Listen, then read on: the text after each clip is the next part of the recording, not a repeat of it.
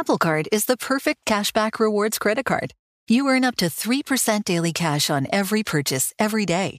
That's 3% on your favorite products at Apple, 2% on all other Apple Card with Apple Pay purchases, and 1% on anything you buy with your titanium Apple Card or virtual card number. Visit apple.co/card calculator to see how much you can earn.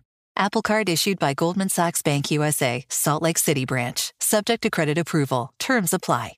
Hacks is back for season 3, and so is the official Hacks podcast.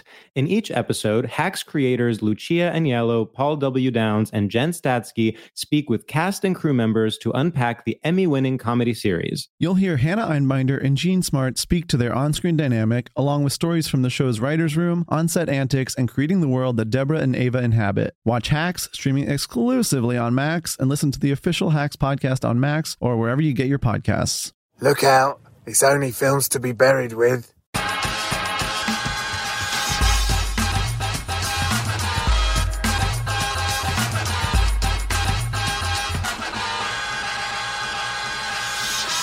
Welcome to Films to be Buried With.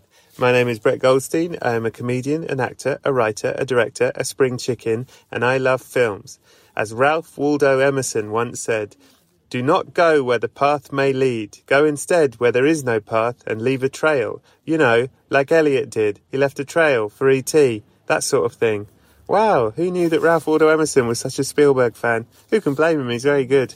Every week I invite a special guest over, I tell them they've died, then I get them to discuss their life through the films that meant the most to them. Previous guests include Jamila Jamil, Scroobius Pip, Ed Gamble and Ricky Gervais, and January Jones, and all sorts. But this week, my very special guest is superstar director, writer, actor, podcaster, and all-round hero, Kevin Smith. Announcement!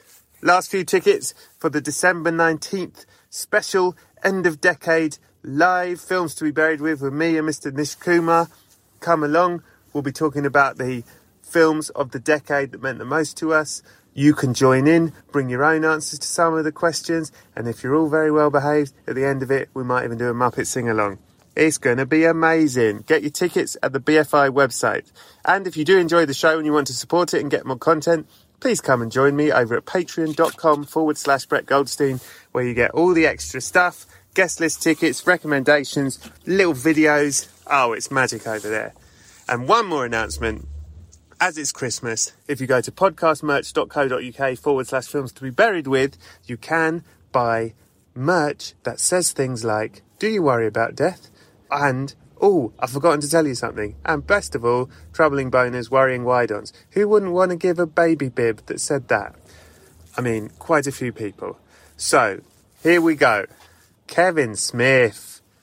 Come on, fucking Kevin Smith. I got this opportunity to record my podcast with Kevin Smith. He was in London promoting Jay and Silent Bob reboot. And it was a proper, I've not done one of these before where it's like a proper press junket, like he had a schedule, very strict schedule. And when I got there, I was told by the PR woman, she was very strict. She said, "You've got 40 minutes, with him and that's it." And I thought, fucking hell, you know, this is usually about an hour to an hour and a half. I don't know if we can fit it in 40 minutes. And then Kevin Smith came in. He was absolutely delightful. But you're here. He immediately told me a story that basically lasted 17 minutes. And the whole way through his story, I was thinking, fuck, we've only got 23 minutes left. And I haven't even told him he's dead yet. And anyway, as you're here, we got to 40 minutes. I said, look, we're at 40 minutes. He said, keep going. And he was so nice. Then we got to like an hour. And then the PR woman came in. She looked very angry. And he went, let's finish. Let's do this. Anyway, with all the pressure of all the time and everything, we managed to get I got 11 of the 12 main questions out and had such a lovely time with him. Kevin Smith is an inspiration. You know, he made Clerks. He was the one that showed you anyone can do this and do it well and just do it with love. God, he's great. Who doesn't love Kevin Smith? Anyway, that's it for now. I very much hope you enjoy episode 73 of Films to be Buried With.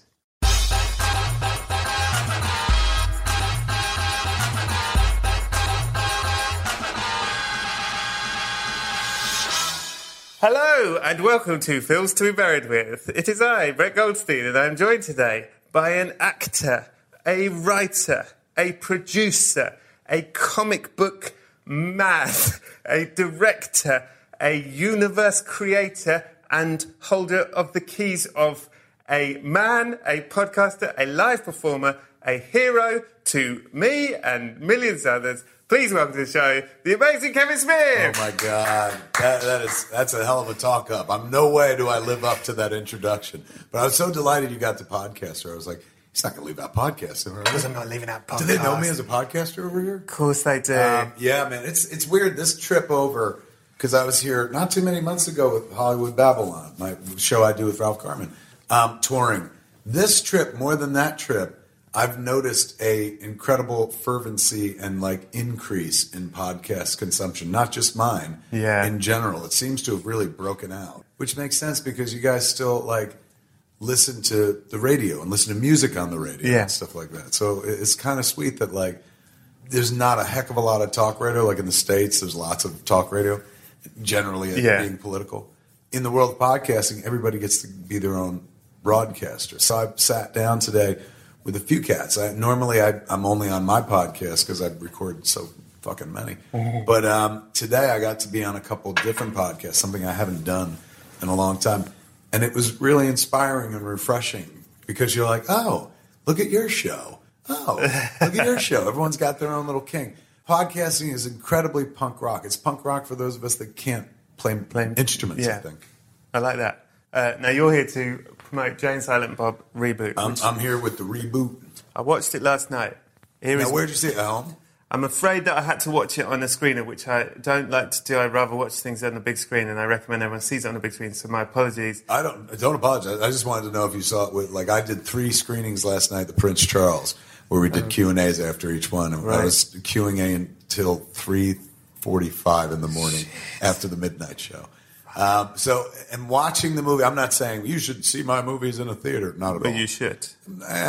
Look, I watch most of my movies on an iPhone, so I can't tell people what to do. But I will say this. Yeah. The movie is infinitely more enjoyable when you're surrounded by a bunch of like-minded individuals who treat these stories like they're gospel and part of their own background. Some cats have been with us since Clerks, so that's a 25-year journey, and you're in their DNA at this point.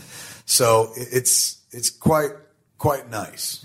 I think that it is in the same category as Martin Scorsese's Silence, The Irishman, and Twin Peaks: The Return, because it is it is a late work of a master, which I think is about life and death and what it all means. Yes. And was it worth it, and what was it for? The only thing I object to or question in that is the term master.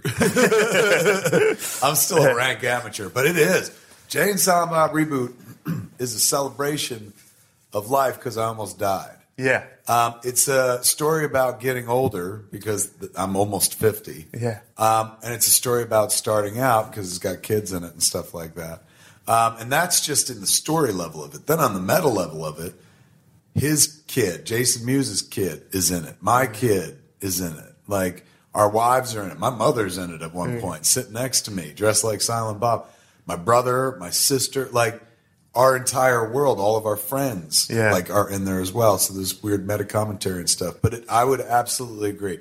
This movie was trying to exist before the heart attack. Like, we were working on Jay and Silent Bob Reboot before I had the heart attack. Right. But after the heart attack, it was given a lacquer of, I've got to sum it all up. Here's why. Because you're absolutely right. You nailed it. When I was making this movie, I referred to it as my cinematic gravestone. Yeah. And my wife was like, that's no way to market a comedy. But when I had the heart attack, and I've told the story often, but when I had the heart attack, doctor tells me, like, you got 100% blockage in the LAD, the artery goes across the front of your heart. He's going, it's a heart attack, it's got a name for it. We call it the Widowmaker. And I was like, why? Which is like, I don't know why I had to ask why. Pretty much right there in the name.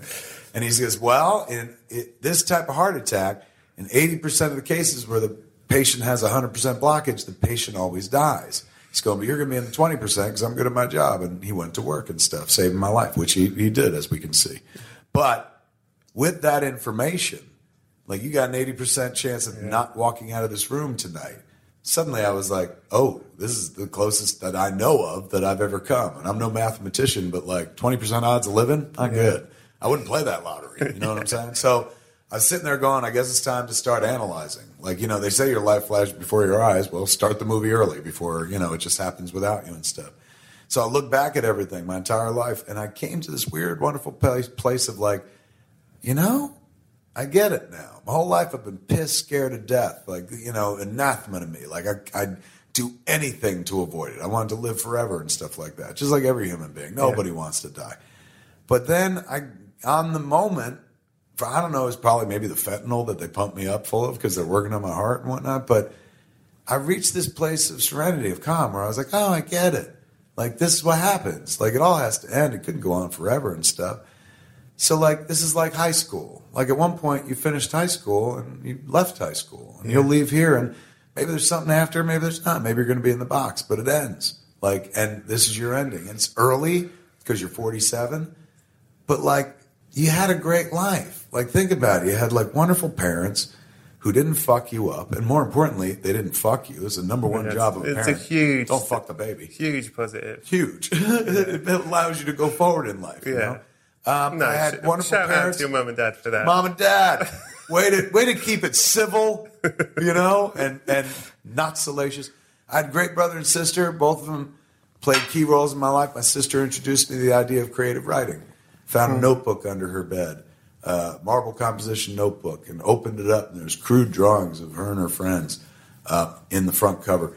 And they were leaning around this, like, cellar door, and the book title was, like, The Secrets of the Cellar Door or something like that. I said, what is this? And she goes, I'm writing a story about me and my friends. I was like, what do you mean? She's like, I'm writing a story about how we find a cellar door and we go on an adventure.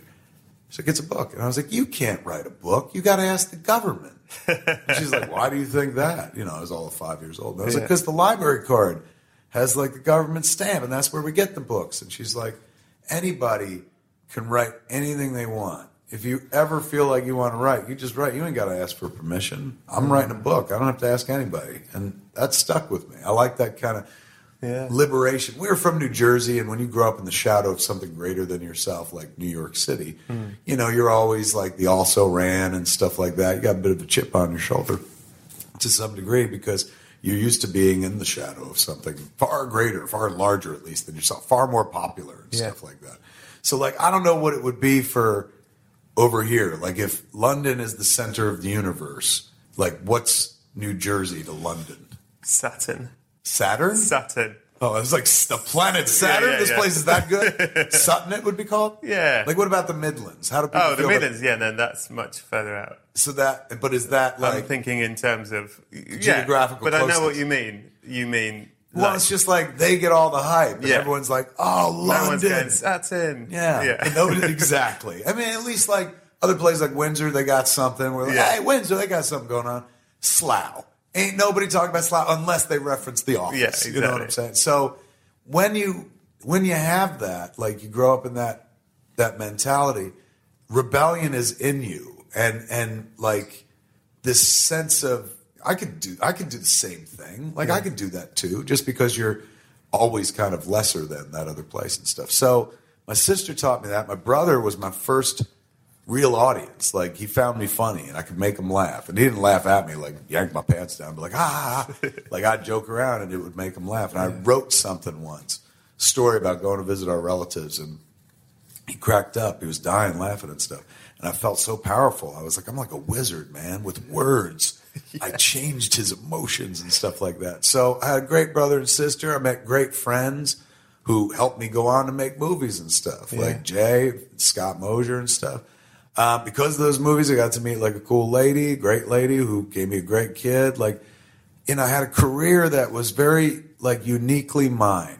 One that no one will bother to try to duplicate. So it'll always be mine forever and stuff. And I was like, well, what more could you ask for? Like, you did it all. And if you stick around, maybe it's just more of the same. If you're lucky, maybe it all goes away and life gets terrible. Like, get while the getting's good. Go out on a high note and stuff. Don't be that guy at the party at 4 a.m. who's like, hey, man, you got any more beer? Like, fucking go home. Push back from the table. Be grateful. So I reached a place of serenity. I wasn't like, I want to die, man. But I was like, you know what? Like, I accept this and it's fine. I'm okay with it. I'm curious to see what's next. If there's anything, this feels natural. So I was in this real serene state of like, if it ends, it ends. Then I was seized by one giant regret. And the regret was, if I die tonight, Yoga Hosers is the last movie I ever made. Fuck! It said nothing about who I was. It made no business. It's a joke. Oh, man. Like, so I told the doctor, because I knew we were working on Jay and Silent Bob reboot, and that would have been a great movie to die on. So I say to the doctor, like, Doc, you got to save me, man. I got to make Jay and Silent Bob reboot. And he goes, there are better reasons to save your life. So after the heart attack, Jay and Silent Bob reboot took on a whole new stature. It wasn't just like, hey, we're going to go back and to our old characters and have fun. Suddenly it was like, this, I can't feel the way that I felt with that moment with Yoga Hosers, because here's the death of it all. My old man had a bad heart. My mom has a bad heart.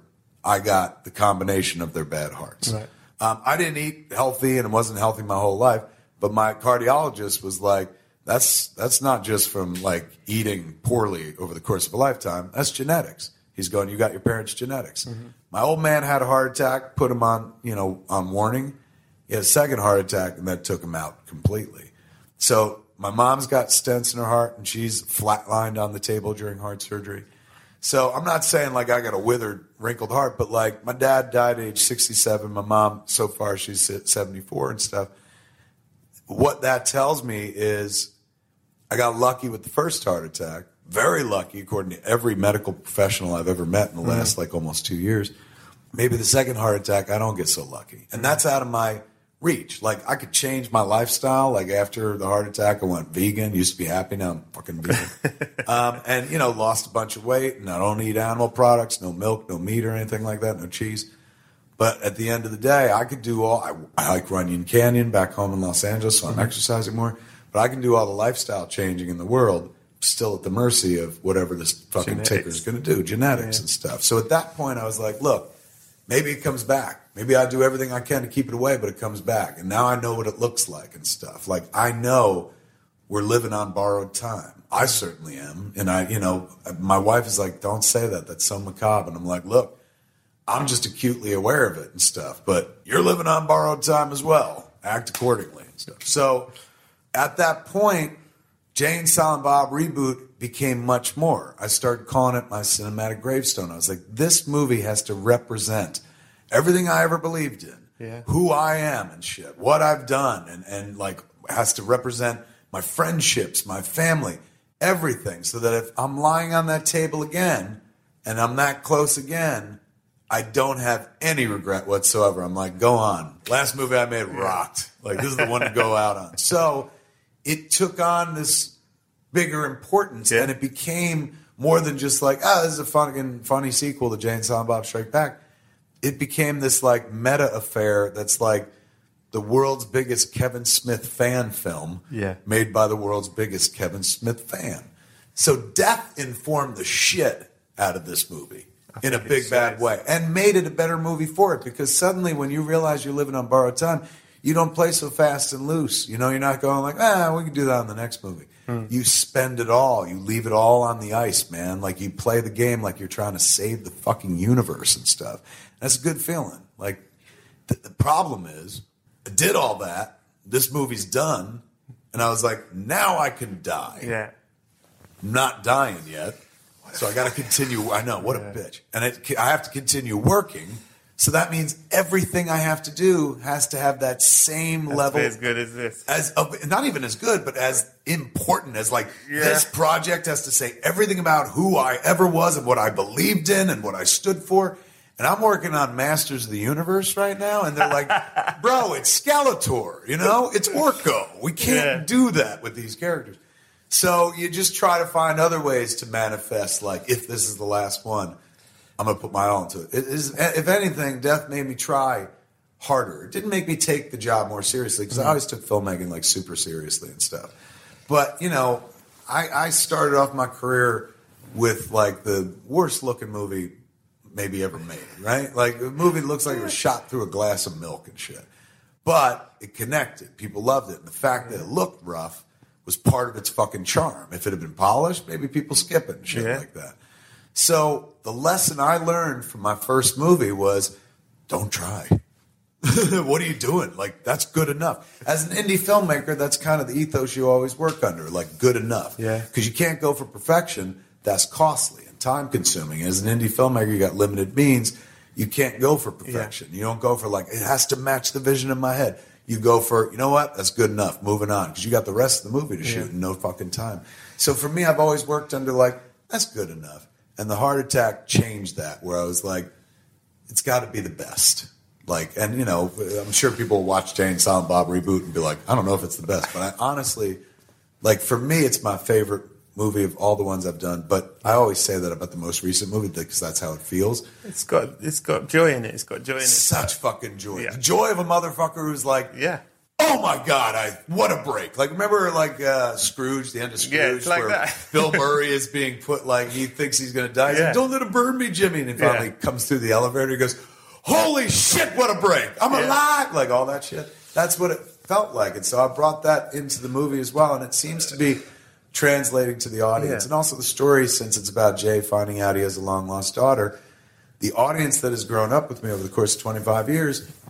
They've gone on to have families of their own. So, like, while we're on tour, I look out in the audience and, like, I see mostly people that look like me, my age and shit. But then 25% of the audience, they're sitting next to a 16-year-old, a 15-year-old and stuff. And then sometimes the kids get up and ask questions. A girl in Atlanta, Chattanooga, got up to ask a question. I was like, how old are you? And she's like 16. I was like, you were cum when we made this movie. Like, holy shit, man. That's how Jay and Silent Bob Strike Back, the movie we're sequelizing, that was 18 years ago, and you've only been in this world 16 years. I was like, why do you even know these movies? Like, these old people must be confusing and baffling to you. And she goes, my dad showed me these movies. I fell in love with these movies because my dad. And I was like, well, your dad, I love him, but he's a terrible parent. Where is he? And she's like, he's right here. And then the parent will stand up and be like, we love the movies, and so we made the kids watch the movies. And then you realize you're getting passed down like a legacy. Like, when I was a kid, my old man knew I loved comedy, and he gave me, like, George Carlin albums. Yeah. And he would be like, don't tell your mother. Like, this is for you. Just keep it on low and stuff. He passed that down to me. George Carlin was such an important part of my life that not only did I listen to all his work and love him as an artist, I aggregated toward working with the man, like in real life. That's how important it was. You got to be careful as a parent. The stupid shit you say and give to your kids, you have no idea what kind of impact that kind of has. So... yeah. I have to tell you, and I should have told you at the beginning, and now I think you'll take it as a good thing, but I forgot to tell you at the beginning. I should have, basically, you have died. You've died. I'm dead. So this is me talking about... So how did you die in the end? What was your dream death? I'll tell you what, man. I'll take another one of them heart attacks. Really? Yeah, because there was no pain to it whatsoever. Shut up. Really? It wasn't. No, the worst feeling I can report was I couldn't catch my breath. That's as uncomfortable it was. And at one point, I threw up, but nothing chunky, just bile. And I rarely ever throw up in life. So that was the worst it ever got. I sweated a lot, but back then I was heavier. I sweated when I breathed, so it didn't really matter. Didn't notice. And I always, my whole life, heard about these people who had heart attacks, just drop dead in the middle of a restaurant and stuff. And I'm like, how do you not know that's coming? If something like that is coming, how do you not know it's coming? I didn't know mine was a heart attack because it manifested differently. It just felt like, can't quite catch my breath.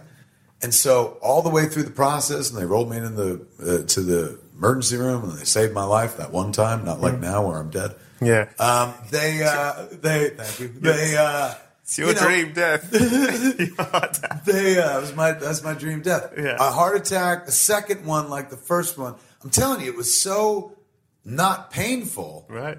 That I was like, give me another one of them, man. Fuck, that was easy. You know, they always depict the heart attack in a movie as like somebody clutching their arm and like knocking furniture down and shit. This, I just couldn't quite catch my breath.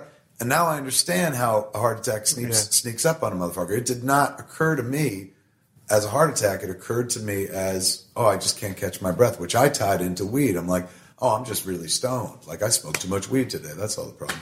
So, yeah, my death. So it was like a whitey.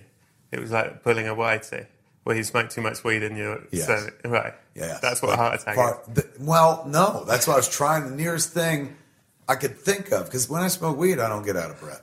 But I was like, well, breathing, lungs, what did you do last to have to do with your lungs? I smoked weed right before the show, so it's got to be a weed thing or something like that. And even though I never felt that before in my life. So then the second heart attack when I was 98. Okay. Yeah. And you'd made how many more films? And they were all fucking bangers. Cop Out 2 really didn't work. You know, I like that you tried. I wanted to go back You to went the for it. well and just fucking show them something beautiful. Like, you missed it the first time, but no, they were right the first time.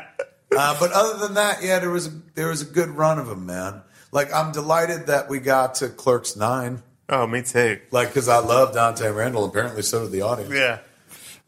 So, you've died. You've gone to heaven. Yes. Good news. You like this heaven. Thank the Lord, man. Yeah. Well, I've recently, let me think back. When I was doing that Jane Silent Bob Reboot Roadshow tour back when I was alive, I described it like, because it followed the heart attack by like a year and a half. We started that tour. And stuff. So I described it when I was on the tour as, I think I did die in the emergency room, and this must be heaven, because in heaven, every night we watch my movie in a packed movie theater, and the audience gets every fucking joke. So for a long time, I was like, this is death. But then I had to start thinking about it like this. If I'm dead and this is my heaven and this audience is packed every night, is this their hell? Like, where's their heaven? Do they all get to have They're their just own massive thing? Kevin Smith fans. This is their heaven. You know what? You just solved it. Oh, Yeah. my God, that is brilliant. They're like, we're all here because our idea of heaven was listening to you every night. The same stale fucking jokes. Let's do it. So it was bliss. I loved that tour, he said in the past tense, for that very reason. As a stoner, you let your mind go a lot of places. So I let my mind go to a place where I was like, I did die, and this is heaven. This is like live action Jacob's Ladder. At the end of this, they zip up a body bag, and I realize I've been dead the whole time. You're in the Happy Jacob's Ladder. Now, Jacob's Ladder. You died, you went to heaven. People are obsessed with your work, but they're also obsessed with film, and what they want to know is about your life through film. And the first question they ask you is, what is the first film you remember seeing? The Gumball Rally. Now, wait, let's narrow it down. First film I remember seeing in, say, a movie theater setting? You're cool. I'd like, if you remember both. I remember for a fact, these are the first two movies that I remember seeing in movie theaters. And both of them were at a drive-in. Oh, wow. My first two motion picture experiences were on drive-in screens that I can recall. Number one was the Gumball Rally, which was a car race movie. Yeah. It was based on, I think, a real incident. Later on, Burt Reynolds did the Cannonball Run series of movies. It was kind of similar to that, but this was first. It was before that? Oh, right. Before it. And I think, if I remember correctly, was it Peter Fonda in it? I forget who's in it. No, not Peter Fonda. But the idea is they're racing across they're just doing the race for the hell of it. Okay. And the Gumball Rally is you get a gumball machine at the end, if I remember correctly. Right. So I remember that movie. The next movie I remember seeing in a movie theater, not a movie theater, but on the big screen at the drive-in, was Jaws.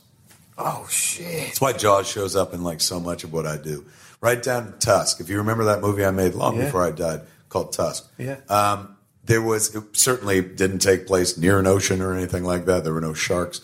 But Jaws really marinated that movie for me, as well as my old man, who was a huge fan of the sea. Okay. Yeah, he was not a sailor. I think he wished he was and stuff. We lived right near water, and at one point he did buy a boat for us, like a real cheap boat that every once in a while we'd take out and go fishing and stuff. But he loved the sea. And so I kind of infused Tusk with his love of the maritime. I love that. Tell me this, a drive-in which we don't have and I've never experienced. They've never had that here. I'm sorry, they never had that back in not in my England when lifetime. people were alive. Yeah. Did you go as a family, all of you in a it's because you could fit as many people in the fucking car as you can because you're only paying one price. Right. So and then the sound's coming through the radio. The sound, no, that came later. And that's what it does now. In Bluetooth, they got that technology. Back there for those people on Earth who are still alive. Yeah. Back when I was a kid in the 70s, you pulled your car up to this metal post, and it had a speaker box with a string on it. And then you took the speaker box and you hung it on your window. You had to roll your window down a little bit, and it hooked onto your window. And so you were listening to a mono track of the movie while watching it outside, under the stars. Yeah. And I still don't know what the appeal was. You know what I'm saying? I always wanted to, and the more I think about it, the more I think, it sounds stupid. Yeah, it's not the best way to watch a movie. Now, places like the Alamo Drafthouse in the United States, Tim League, who created that, he did this thing called the what was it, the Rolling Roadshow Tour or something like that, where they would go to locations where the movie's shot, like Devil's Tower, for Close Encounters, and show Close Encounters. That is worthy of an outdoor screening. Yes. If you're watching a movie where the thing that's in the movie is right behind you, that's pretty dope. They did a screening of Jaws on a lake in the water where everybody was on inner tubes, and then they would have people like coming up under them, scuba masks, and like scaring them. Like that kind of stuff is that I can get my head around. Let's go outside for the movie. Yeah. But the drive-in, while very romantic and a part of my childhood, as a person who loves movies, I'm like, this is the equivalent today of like, I watched it on my iPhone. Yeah, like, what? That's no way to see the movie. What is the film that made you cry the most? Are you a crier? I'm a huge crier. Yeah. Oh, my God. You can go online to YouTube and see old videos of me from, long before I died. Crying over watching the season finale of The Flash, the TV show. Oh, shit, yeah. Yeah, I like bawling, like ugly crying.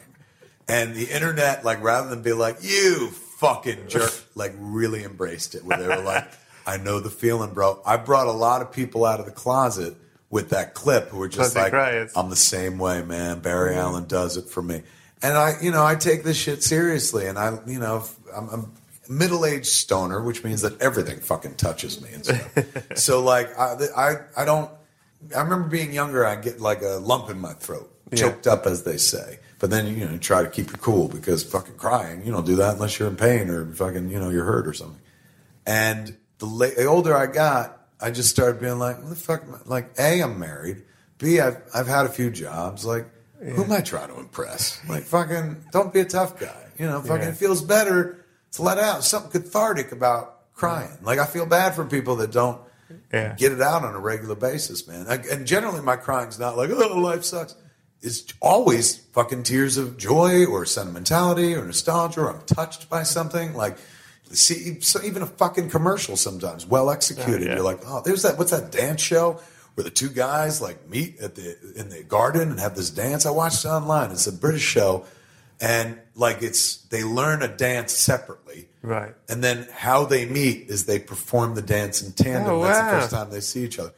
And it's like one of the most beautiful things in the world. And they have these two dudes dancing with each other, and you're like rolling tears because you're like, oh my God, the beauty. Now, I don't know if everyone feels that way, but like me, I lean into the tears. So which was the movie that made me cry the most? All right, well, while I work up to the most, let me throw out the ones that I remember made me cry hard. Okay. Field of Dreams. Fuck yeah. When Ray Kinsella says, Dad, want to have a catch? And his voice cracks just a little bit. I'll pay you over and over again to hurt me like that. Phil Alden Robinson, what a brilliant fucking moment in that movie. Pulled off. What else makes me cry? Endgame made me cry. Bawled like a baby. Saw that many times this summer in the movie theater, and I've watched it many since on home video. And Tony Stark giving his life. Spoilers. Even before that. Peter Parker coming back, and like going, oh my God, like it was like we were, and then Doctor Strange just doing the sparkly things, and you're watching Robert Downey Jr. just be swept away with emotion and give him this like hug out of nowhere. It still like chokes me up and stuff. But what was the granddaddy of them all? What was the movie that always makes me cry? Terms of Endearment is a pretty tough movie to not cry through. Mm-hmm. I mean, look, I'll be honest. Snoopy Come Home was tough when I was a kid. But then it gets jubilant at the end because Snoopy leaves Charlie Brown and you're like, what? This is fucking unthinkable. And then he goes to find his old owner who had donated him to the Daisy Hill Puppy Farm, a girl named Lila. And he goes on this whole adventure, and when he gets to Lila's place, there's a no dogs allowed sign, so he can't live there.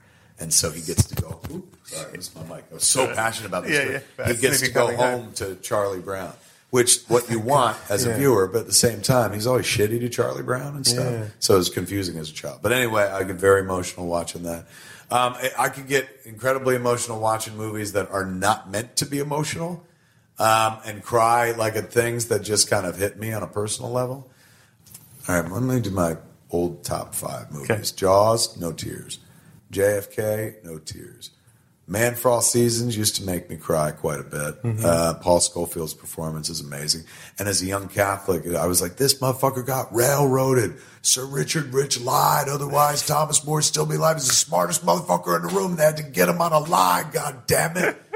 So I would get emotional and stuff. Yeah. Jaws, JFK, I never cried at that. Do the Right Thing. I love that movie, but I don't cry at that. Jerry Maguire. Yeah. It's definitely an emotional movie for me. Because I went through my own like Jerry Maguire experience later in life, like at one point. There are a bunch, man. Obviously. Okay, I'll take Terms of Endearment. There you go. What is the film that scared you the most? Look, I'm dead right now, and if I think about the two little girls holding hands in the hallway in the Overlook Hotel in The Shining, it's still the moment that I got to close my eyes for, like even now in death. The whole movie is wonderfully crafted, unsettling and stuff. But, you know, as a kid, I was scared of everything. I've aged out of it in terms of, like, I've seen it so many times, I know what's going to happen and stuff, so nothing gets scary anymore except for those two little girls. Once you see him start trucking around the hallways on that rug and shit like that, I start getting a queasy feeling in my stomach and shit, because you know sooner or later he's going to turn around that corner and boom, that note's going to hit. You're going to see those two girls, and they're going to creepily say, come play with us, Danny. And then you're going to see them butchered in flash frames. That's the most horrifying moment I've ever seen in a movie, so I guess I got to give it up for the whole flick. Sure. Yeah, I'll take it. Apple Card is the perfect cashback rewards credit card. You earn up to 3% daily cash on every purchase every day. That's 3% on your favorite products at Apple, 2% on all other Apple Card with Apple Pay purchases, and 1% on anything you buy with your titanium Apple Card or virtual card number. Visit apple.co/card calculator to see how much you can earn. Apple Card issued by Goldman Sachs Bank USA, Salt Lake City branch. Subject to credit approval. Terms apply.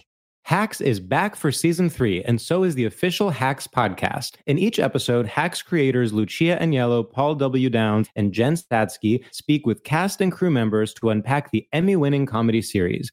You'll hear Hannah Einbinder and Jean Smart speak to their on-screen dynamic, along with Hacks writer and actor Pat Regan, on how their improv experience helped them when shooting scenes and what it was like writing scripts for specific actors. You'll also hear from crew members like the costume designers on what it was like creating the world that Deborah and Ava inhabit. Hear stories from the show's writer's room, on-set antics, and more. Watch Hacks streaming exclusively on Max, and listen to the official Hacks podcast on Max or wherever you get your podcasts.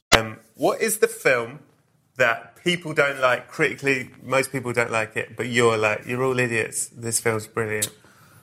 It feels like everything I like is usually kind of in that category. Yeah, except for like, thankfully I've had those Marvel movies, and you know, I seem to be in the general large consensus of everybody else. It's nice to have some company once in a while. Oh, we all like this. Oh, okay, go. Yeah, totally.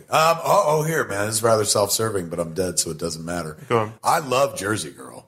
I love Jersey Girl. Everyone like tagged it and beat it up. I mean, look, I'll do you one better. Fuck Jersey Girl. I tagged it myself. I love Yoga Hosers. And everybody hated that movie. Like, even longtime supporters were like, no, Kevin, no, just no. And, you know, with Mallrats, like, it came out and flopped, but then 10 years later found an audience and stuff. Jersey Girl flopped and people derided it, but now it's got an audience where people are like, no, it's a sweet movie. Yoga Hosers, I don't know if it'll ever get an audience. But it saved your life. That's the film that kept you from dying. Yoga Hosers? Yeah. How? Because you were on the table and you thought, I can't die now because that was my last one. Absolutely right. It was an ambitious driving factor. And then you had the heart attack, you might be dead now because you wouldn't have kept fighting. Well, I'd be dead. I am dead now. Right, but I would have been dead a lot earlier. Yeah. That's, you know what? Never thought about that way. I got to put Yoga Hosers in a special place. It already is a special place in my heart, but it's like, this is the movie that saved my life. There you go. For a while, until I died. As we know, we're dead. Yeah. What is a film you used to love? You loved it for years, and then you've gone back to it recently and you've gone, oh no, I don't like this no more. For whatever reason. Well, I'm 49. Well, no. I was, long time ago, I was 49. Yeah. When I was 49. Thank you. I remember getting to a place of like, as much as I love Jaws, I probably don't need to watch it again for a few years. That's fair. And not because I'm like, it's terrible. It's just... You've done it. How many times, you know, can you do it? Now, like, when it comes to my wife, I can do it a lot. But when it comes to the movie, I even had I had a ceiling with Jaws where it's like, not like I'll never watch it again, but it's like, let me give it some time so I can surprise myself with it and stuff like that. The first one that happened to me with Back in the Land of the Living many years ago was a rewatch of Clash of the Titans, the original one, not that remake that they had done, and not the five other remakes. Hamlin one. The Harry Hamlin one, exactly. So I remember loving it. Boobo the Owl and stuff, Harryhausen effects, and Zeus was kind of a prick, and Sir Laurence Olivier, Maggie Smithson, he's got this all-star cast and whatnot, and the Kraken, and there's nudity. A little bit of nudity, and I was a young man, so it's like if you can see some titty as well, like, everything about this movie's amazing and stuff. So it came out in like 80, 81, I think. So I'd be like 10 or 11. I tried to rewatch it circa 2000 or 2001 because I made jokes about it in Jay and Silent Bob Strike Back. There's a joke where we kind of removed the setup for it, but in the closing of Jay and Silent Bob Strike Back, characters are coming out of the movie theater and talking. When Dante and Randall comes out, they come out of the movie theater after seeing Blunt Man and Chronic, the movie. Randall says, now that was worse than Clash of the Titans. Because there was a whole scene that I wrote where Randall was like, I just watched Clash of the Titans. And it basically just echoed my thoughts. When I rewatched Clash of the Titans, I was like, I can't fucking wait, man. And then 20 minutes in, I was ooh. It's a horrible feeling. I don't think I'm going to make it, man. I don't think I'm going to be able to do this. That's happened only one other time. I loved a TV show back in the 80s called Bosom Buddies that Tom Hanks was on. It was Tom Hanks' breakout show. Absolutely loved it. Thought it was brilliant. Years later, when I first got married to my wife, Jen, who's still alive. Go figure. 109, still kicking. And got remarried, son of a bitch. To who? Do you know? You know what? I do, but I don't want to give him any publicity. Fuck him. He took my wife after I died. Son of a bitch. Smart guy. But in any event... How long was the gap after you died? About 3 days. That was the really disappointing part, you know? I'm relatively sure they weren't. The wedding was 3 days after you died as well. Yes. So it was very suspicious. Yeah, and that heart attack didn't necessarily have to happen. Like, somebody should do an autopsy, but, everyone's happy. We'll move on. So I sat her down, and they came out with the first season or two on a box set. And I was like, you have to watch. This is the show that made me who I am today. This is Tom Hanks at his damn best. We're going to watch Bosom Buddies. We got through 3 episodes before even I was like, I guess I remember it differently. Some stuff just doesn't age well. What is the film? I don't know if you... I'm sure you've got lots of answers for this, but give me one, which is the film that means the most to you. Not necessarily because the film's any good, it might not be, but the memory you associate with seeing that film, something special about it, like it was the first date or the day you got a job or something like that, where you always go, that's the film that makes me think of that. Nobody ever talks about this movie, but Richard Linklater, years ago, 1998, while we were shooting Dogma in Pittsburgh, he released a movie called The Newton Boys. Oh, yeah. A Western. Yeah. Jennifer, my ex-wife, who's now married to that son of a bitch, when I met her, she interviewed me. She was a journalist, and she worked for USA Today. And so we had, a great interview, sit-down interview, where the interview went for an hour, and then afterwards I just sat around interviewing her for like 2 hours. And she apparently had free time because she indulged me and stuff like that. And I didn't even think it was the interview. I was staying at a hotel in Los Angeles, and the publicists on Dogma were like, they want to interview this USA Today journalist wants to interview you about the movies, about the forthcoming movie, about Good Will Hunting, which I was a co-executive producer on. Mm-hmm. And so I said, all right. And I'd met USA Today journalists, and they all looked like my mom. They were older and stuff. And so Chris Rock was over the hotel room because we were rehearsing for Dogma, and that's why I was in Los Angeles. He was working on the Lethal Weapon movie, and Joel Silver wouldn't release him. Like, he was supposed to release him to join our movie at a certain date, but their movie went over and stuff. Mm. So I had to go out to L.A. and rehearse with them out in L.A. And so Chris was leaving. He's like, what are you going to do now? I was like, I got an interview coming up in like an hour or something. And he's like, where? He's like, they're coming here to the hotel. He's like, all right. So he left. An hour later, there's a knock at the door. I open the door and see the most beautiful woman in the world. Gorgeous, young, my age, maybe younger or something like that. Like, I was 20... 8 at the time, and so that would make her like 26 or 27. And for a moment, when I first laid eyes on the woman who would be my wife and give birth to my child, I thought that Chris Rock had sent me a hooker to my hotel room. Because I was like, this does not look like a USA Today journalist. Hello, how are you? So, what was the original question? What's the film that... So we there's 3 more parts before I get to why the movie's important. So, during the interview, she was like, I was talking about my message board, and she goes, you don't answer all those questions yourself, do you? And I said, yeah, all the time. I spend a lot of time on the message board. I like hanging out with the fan base, man. Like, they like the movie, so I like them and stuff. She goes, I'm going to put something on that message board and see if you do answer. And I said, go ahead. And she did eventually. And I did answer, and then her email address was attached to it. So I emailed her. I was like, see. Then we started emailing back and forth. Then we moved it to a telephone, and she was in L.A. and I was in Pittsburgh. So we started this kind of like getting to know each other, talking until the wee hours in the morning. Then the Independent Spirit Awards were happening for 1998, and they were being given for the 1997 releases. Chasing Amy was up for a couple of awards. And Miramax was like, you got to go out to the Spirit Awards. And I was like, no, I don't. I'm getting ready for Dogma. We're like 1 week out from shooting. I'm like, I don't give a shit about awards and stuff. And they're like, you have to go. I was like, why? They're like, because you're winning one. I was like, how do you know that? And they're like, they told us to make sure that you're there. And I'm like, this whole system's corrupt. So I went, and before I went, I talked to Jen, and I was like, are you covering the Spirit Awards? Because she had covered the Oscars that year, the Golden Globes, all the awards and stuff. And she goes, no, we don't cover the Spirit Awards. I said, oh, that's a bummer. She goes, why? And I was like, because I was coming out there to go to the Spirit Awards. And she was like, well, I'll go with you if you want.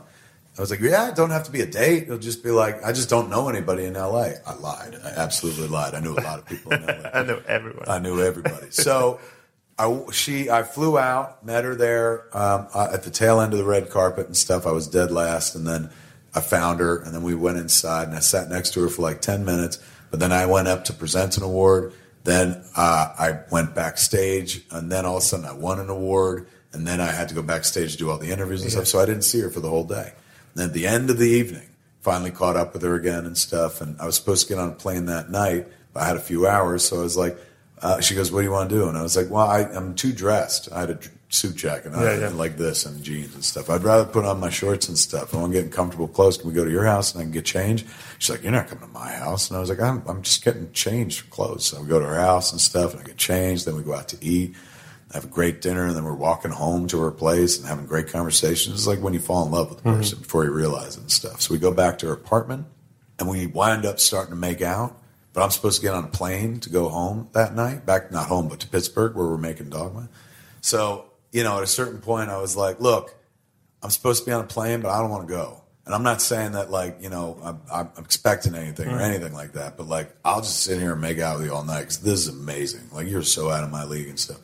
So we wound up like having sex that night for the first time, 7 times. And then I went, that was braggy. And then I went back to Pittsburgh, and at one point, like, we were making Dogma, and then Jennifer was like, it was around her birthday, and she was like, I'm going to New York with my friends for my birthday and stuff. So I'm going to be out there. Are you going to be near New York? I was like, no, we're in Pittsburgh. And she was like, oh, all right, maybe I can stop by with my friends. I said, please do. Then she was like, my friends aren't going, so, I'm probably not going to go. I was like, well, you can come out. You can hang out here, man, in Pittsburgh and stuff. Just you don't need your friends. Like, we know each other now pretty intimately. She's like, all right. So she comes out to Pittsburgh, and we're shooting the scene outside the abortion clinic in Dogma that night. So we go till like 4 a.m. and stuff. I meet her, introduce everybody on set, and then she goes and hangs out in my trailer. I had a full set of Twin Peaks there on VHS, so she started watching Twin Peaks, but she'd never seen and stuff, and I was like, good choice, classy girl. Then we went home that morning, wrapped at 5 a.m, went back to the hotel, had sex, went to sleep, had sex, and then we were going out. That's nine times? 9 times in the span of the first 7 were that was like a month prior. Okay. So that was it was 9th time, but only the 2nd time of the trip. So we went to get something to eat, and she was like, what do you want to do? And because I was off, it was the weekend. I said, Richard Linklater got a new movie out called The Newton Boys. You want to go see it? And she was like, yeah, let's go. So we went to this multiplex in Pittsburgh, which doesn't really exist anymore. It's closed down.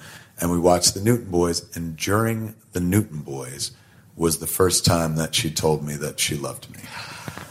That's great. And I just as quickly said it back to her. So I've never seen the Newton Boys again since that day. No viewing of the Newton Boys will ever hold up to that first fucking viewing.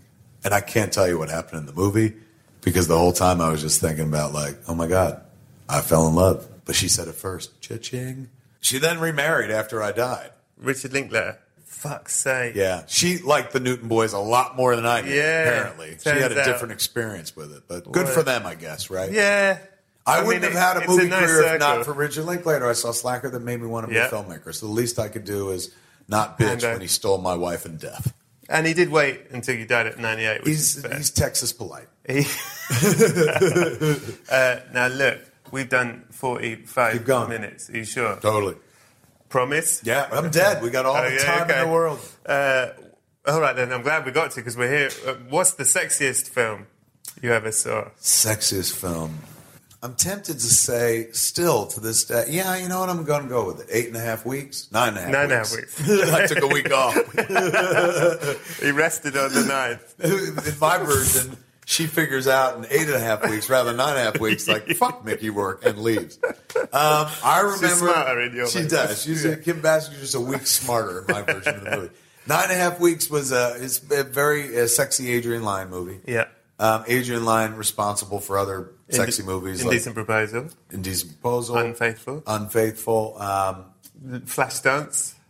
No, that's not him, is it? Yeah, I believe Adrian Lyne did Flashdance? Yeah. Did he do Fatal Attraction as well? Yes. That's his biggie, right? Yeah. The one that everybody used to know. Although nobody really talks about that movie anymore. Fatal Attraction? Well, here in heaven, at least. Yeah. I ran into Glenn Close the other day. Even she didn't talk about Fatal Attraction. She mentioned it once. Yeah, she talked about Jagged Edge more than she talked about Fatal Attraction. Go fucking figure, man.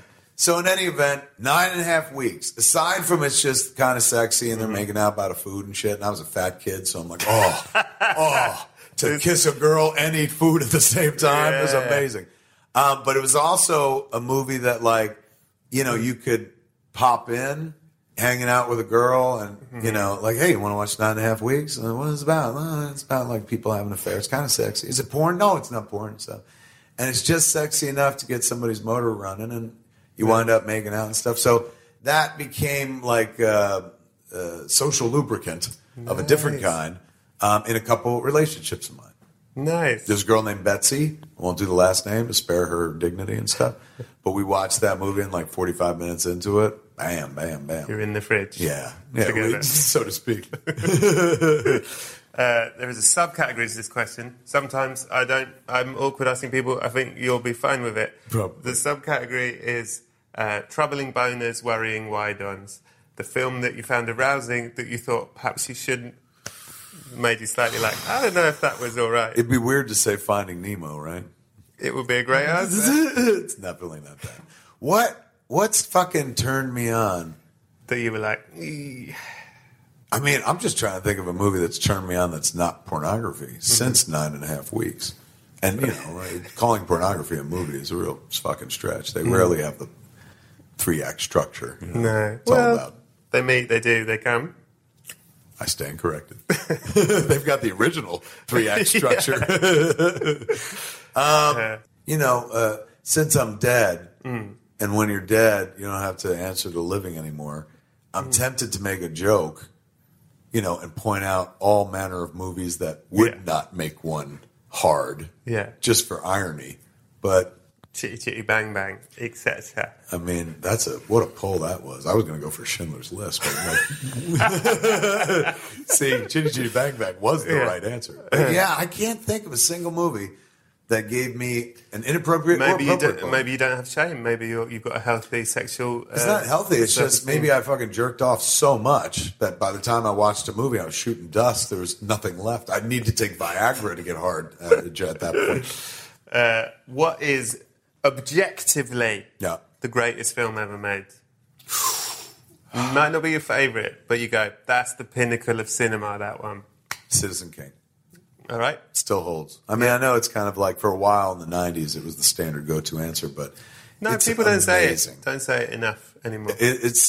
I mean, I know people don't tend to fuck with it now because it's black and white and it's old timey and shit. Nobody No, like it's fucking of good. the current generation knows who Orson Welles is and stuff. But it is absolutely brilliant. And when you think about where it was made and when it was made in film history, he really set in motion a lot of camera movements, a lot of shots, composition that still are at play today, and people don't even realize it.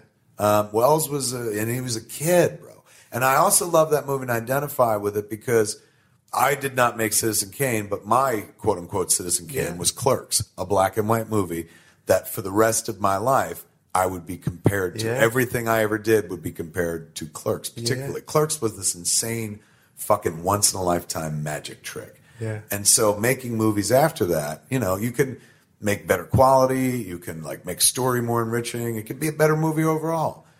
But that discovery factor for Clerks, like it haunted me my whole life. Not in a bad way, but I was always measured against my earliest first success, and so was Orson Welles. Yeah, and there's something about Clerks that isn't, you can't, exactly what you said about it, it's aesthetic and because it had to be and all those things that you can't do again. Exactly. Because you then have money and you then have... And then people will be like, you know what? You had no means back then. So doesn't... what are you doing now? It's true. And that's probably why, like, through most of my career, I was always so, like, lazy to the point where I was like, well, Clerks worked, so it don't matter if it looks bad and shit. And that you're right. Sooner or later, the audience goes, hey, it was cute when you were poor. But I know this movie's got a couple $1 million behind it. Put this shit in focus, would you? Yeah. Fascinating.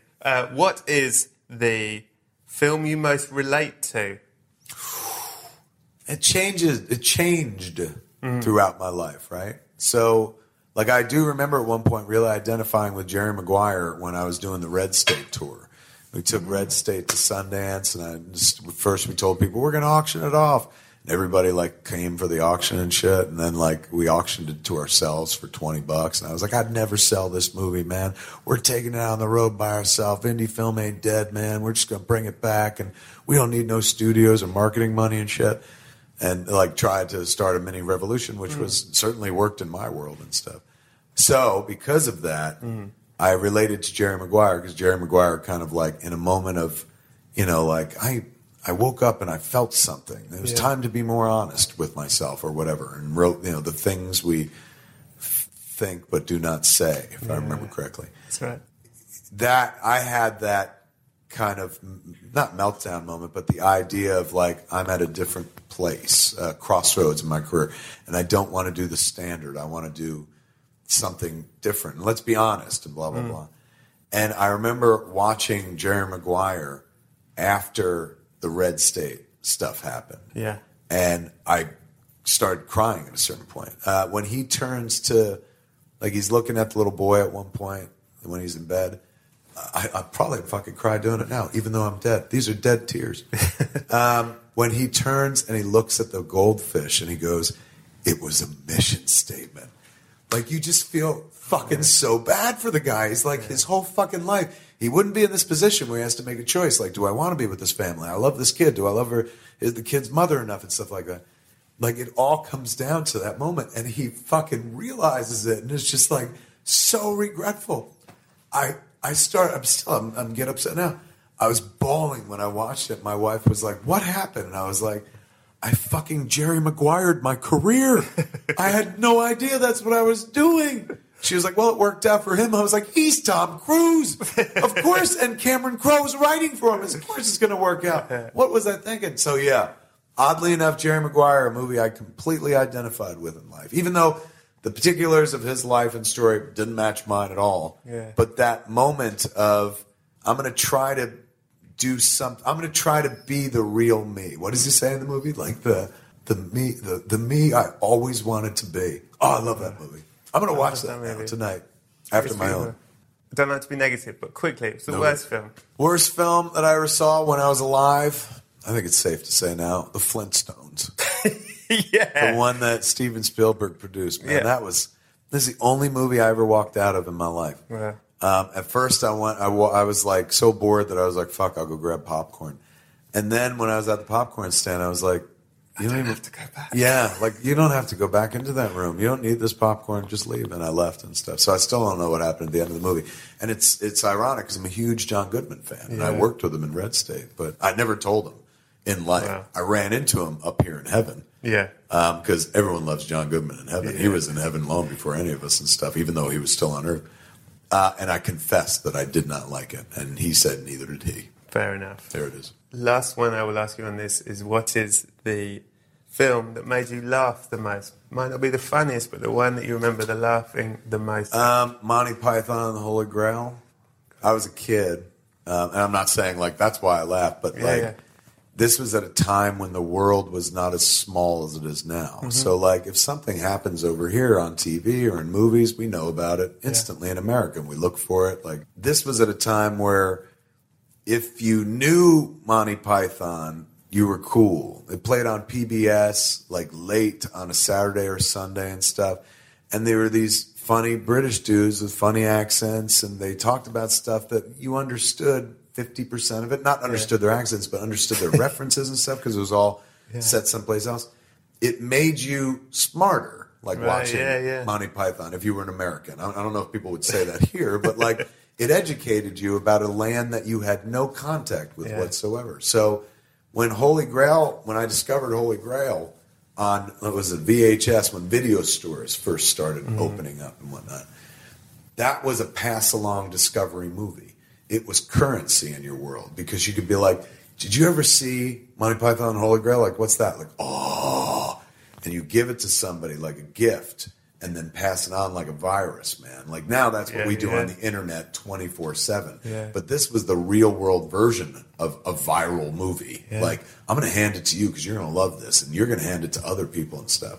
So Monty Python and the Holy Grail, still to this day, I can like do word for word dialogue from it and stuff. And as a kid, it made me cry hysterically, and it made me smarter. For example, there's just one of the dopey scenes where Arthur is talking about, the lady in the lake. He's talking about Excalibur. He's like, the lady in the lake, her arm clad in shivering sunlight, held aloft Excalibur and declared me King of England. And then Michael Palin's like, listen, strange women lying in ponds distributed as swords is no system for a basis of government. Supreme executive power is derived by a mandate from the masses, not from some farcical aquatic ceremony. And Arthur's like, be quiet. He's like, you can't expect to rule supreme executive power just because a moistened bink lobbed a scimitar at you and shit. All of that, you have to get smart to understand. Yeah. You have to find out what Semite is. You have to find out what a scimitar is. You have to find out what a lot of these things are. So it made you laugh just because their delivery was pitch perfect, then made you laugh even more once you figured out what these words were, and at the same time, you were getting smarter. If the educational system had any brains whatsoever, they just would have programmed Monty Python in schools because you had to smart up to get that shit. Love it. Yeah. Kevin Smith, when you died at 98 of the second heart attack, 3 days before your wife married Richard Linklater, purely on the basis of the Newton Boys. Yeah, I'm pretty sure that that was a coincidence. I don't think they were planning it. Sure. So when you died, and you were in a room, you died painless, but you'd been smoking weed and you didn't exhale. Yes. So when we found your body, it was much bigger than we'd expected, right? Fair enough. I'd got a coffin for you, but it was the size you were when you had exhaled. You'd held it all in, so your body was a bit stuffed you in this coffin. Right. There's no room in there. There's only enough room to slide one DVD in the side for you to take to the other side. On the other side, it's movie night every night. What film are you taking to show the people on the other side? My first answer, I want it to be Avengers Endgame, but a bunch of people might be like, I didn't see the previous 20 movies. A lot of people asking questions for it. So who is he? Yeah. That would be good. You make friends. You're like, him? That's Ant-Man. He knows the wasp and stuff. So that might be like, why does he keep getting bigger? Okay. Because he has the ability to go up or down thanks to Pym particles. What are those? Go to the internet. What's that? Let me see. If it's not Endgame, which is a rather recent movie anyway. My old 5 favorite movies, when people are like, what's your favorite movie? Yeah. Jaws, JFK, Do the Right Thing, The Last Temptation of Christ, and wait, what's the one I'm forgetting? Man for All Seasons? Yes, Man for All Seasons. Ooh, we nailed it. I would put a Man for All Seasons in my box. Number 1, That sounds dirty that I meant it. Number one, nobody knows this movie anymore. Yeah. It won a fucking Academy Award. Best Picture of 1969. Paul Scofield, Best Actor. It's got Robert Shaw, who played Quentin in Jaws, in what is perhaps his second best performance, playing Henry the fucking Eighth, in a tour de force performance. It's based on the Robert Bolt play, and they, who was it? Fred Zinnemann made the film. They adapted the play, left off like in the play, the common man or would speak to the audience periodically as a narrator of sorts. The movie just did away with that. It tells a story of British history, oddly enough. We're here in England and stuff. That's not why I chose it. I love this movie because it's about a man who has to make a decision, which is more important, what he believes in or his one and only life. And I love that movie. I was a Catholic school kid, and Thomas More was like my favorite saint. My confirmation name was Thomas because of that, because he was so fucking smart, at least as portrayed in the movie and stuff. I never met him in real life, but he was a lawyer, and he did write Utopia, which is pretty brilliant work and stuff. And not only is it a brilliant work, that word exists in our lexicon because he invented it. So Thomas More was not only a brilliant man, brilliant legal mind, he was fucking shrewd and stuff. His portrayal in the movie and in the play, he's trying to walk the thinnest line possible so as to not get killed, but so as to not betray who he is. And he has this wonderful line in the movie where he's talking to his daughter, Meg. Everyone's trying to convince him to sign the act of succession. And he says, don't you understand, when a man takes an oath, he holds himself in his hands like water. And if he opens his fingers, he cannot hope to find himself again. That movie built my moral center. I'm the person I am today because of it. And if you like dialogue, it is like pornography for a dialogue lover.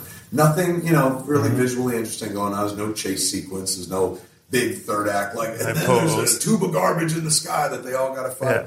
Yeah. It ends in court, with a long court case, where they lie about this motherfucker and get him, only get him on a lie. This was one of the only movies I ever saw in my life that I was interacted with. Yelling at the screen, you fuckers! You had to lie to kill the man. He was too smart. He fucking, had them at every given turn. And Sir Richard Rich, that piece of shit who did it for fucking whales. It profits a man nothing to give his soul for the whole world, but for whales. And he sold out on fucking Thomas More. So Thomas More gets convicted. They're going to tell him he's getting his fucking head cut off. And so he says, this is so fucking awesome. This is one of the best endings in movie history. He goes, they're about to deliver sentence, the judges. And he goes, my lords, when I was practicing law, it was the common courtesy to let the guilty speak before pronouncing sentence. Or they said that it was to ask the prisoner if they had anything to say. And so the judge is like, do you have anything to say? And he goes, yes. And everybody fucking sits down and he stands up and he makes everybody eat shit in the most eloquent fucking way and tells them one by one, you all wanted me on the thing that I never fucking said, and you lied about me to get it and shit. So now that it's done, now that I'm fucking dead and you have your will of me, here are my thoughts on the fucking marriage. And everyone goes ape shit, because this was the guy who used to be the Lord Chancellor and whatnot. And Henry don't even intervene and try to save his life. And then the very last scene of the movie is him getting his fucking head cut off, which you don't see. They kneel him down, and he says, and for a young Catholic kid and shit, it was so inspiring. He said his final words were, I leave this world, His Majesty's good servant, but God's first. I'm not even fucking religious anymore, and that still gets me. I don't believe in any of that shit. But, oh my God, could you imagine the courage of conviction that you got? To leave your entire family behind and shit just because you're like, this is who I am. There's another story that's people always point to. They're like, well, if you like that, you must love The Crucible. Yeah. And I don't love The Crucible because The Crucible is about a guy who's like, give me back my name. You can't take my name. It's personal. It's all about him. This guy, Thomas More's journey, is all about his devotion to something far larger than himself. You could live your life like that. That's why I take it with me. There's no point in showing people in heaven. We're all fucking dead. But if people on earth could live their life that way, with that much conviction, the world would be a much better place. Maybe more hostile, too, because everyone's like standing in the ground and shit, taking their square. But still, I love him. He's a rock star, Thomas More. And Paul Scofield's performance was amazing. So that's what I stick in my casket. Well, they're going to have a lovely time. The people in heaven. And they're going to like it. Actually, they're going to be like, why didn't you bring Endgame? No one's brought Endgame. Did anyone bring Endgame? God damn it. I thought you people like I didn't bring it because I thought someone else was going to bring it. That's all great. Like, it made $1 billion. We're still waiting. Scorsese at the back. I've got it. What? But you're not going to see it. You know what? It's not cinema. Kevin Smith, you've given me more time than I was allowed with you. I'm very grateful for that. Oh, it's delightful. Thank you so much for having me. Yeah, what a pleasure. Yeah, thank you so much. And go and see Jay and Silent Bob reboot, because it is cracking. It does crack, doesn't it? Yeah, thank you very much. So that was episode 73. Wasn't that a good one? Come on, Kevin Smith, what a treat. I love him. I mean, a real inspiration. And the guy, I love him. Love him. Anyway, is that clear? I think it's clear. Thank you to Katie Sharp-Watson and Chris Boyd for making this happen with Kevin Smith. Remember to get your tickets for the BFI End of Decade Films We Buried with Live special with Mr. Nish Kumar, December 19th. Also, head to patreon.com/Brett Goldstein for all the extra stuff. Thanks to Scroobius Pip and the Distraction Pieces Network. Thanks to Buddy Peace for producing it. Thanks to Acast for hosting it. Thanks to Adam Richardson for the graphics. Lisa Lydon for the photography. Join me next week, where my special guest will be comedian, actor, writer, funny man, brilliant man, Mr. Fergus Craig. In the meantime, have a lovely week, and please, be excellent to each other.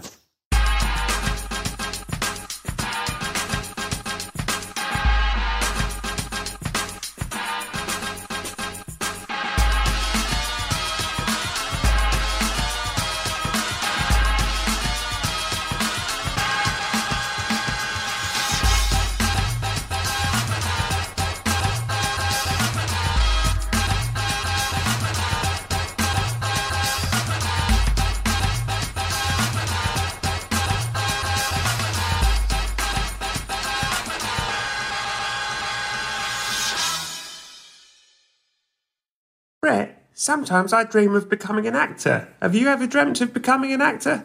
Maureen, what is it you think I do for a living? Never mind, sounds like you need the New York Film Academy. NYFA offers workshops, BFA and MFA degrees and summer camps in filmmaking, acting, journalism and more, online and on campuses across the globe. To make films alongside industry professionals, explore more at nyfa.edu.